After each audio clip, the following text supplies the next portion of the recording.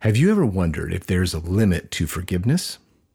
In M. Mel Stedman's book, The Light Between Oceans, he writes, "You only have to forgive once. To resent, you have to do it all day, every day." Stedman's book would make anyone consider whether there is a limit to forgiveness or not. Yet, interestingly enough, forgiveness is a topic that Jesus talks about extensively with his disciples. In one conversation, Peter even asked, "Lord, how many times shall I forgive someone who sins against me? Up to 7 times?" Jesus said, "I do not say to you up to 7 times, but up to 70 times 7. Jesus answers his friend by saying that there is no limit to forgiveness.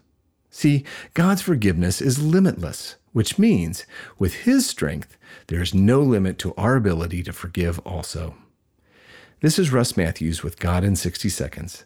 To open up more space for reflection and conversation about God, go to thirdspace.org.au.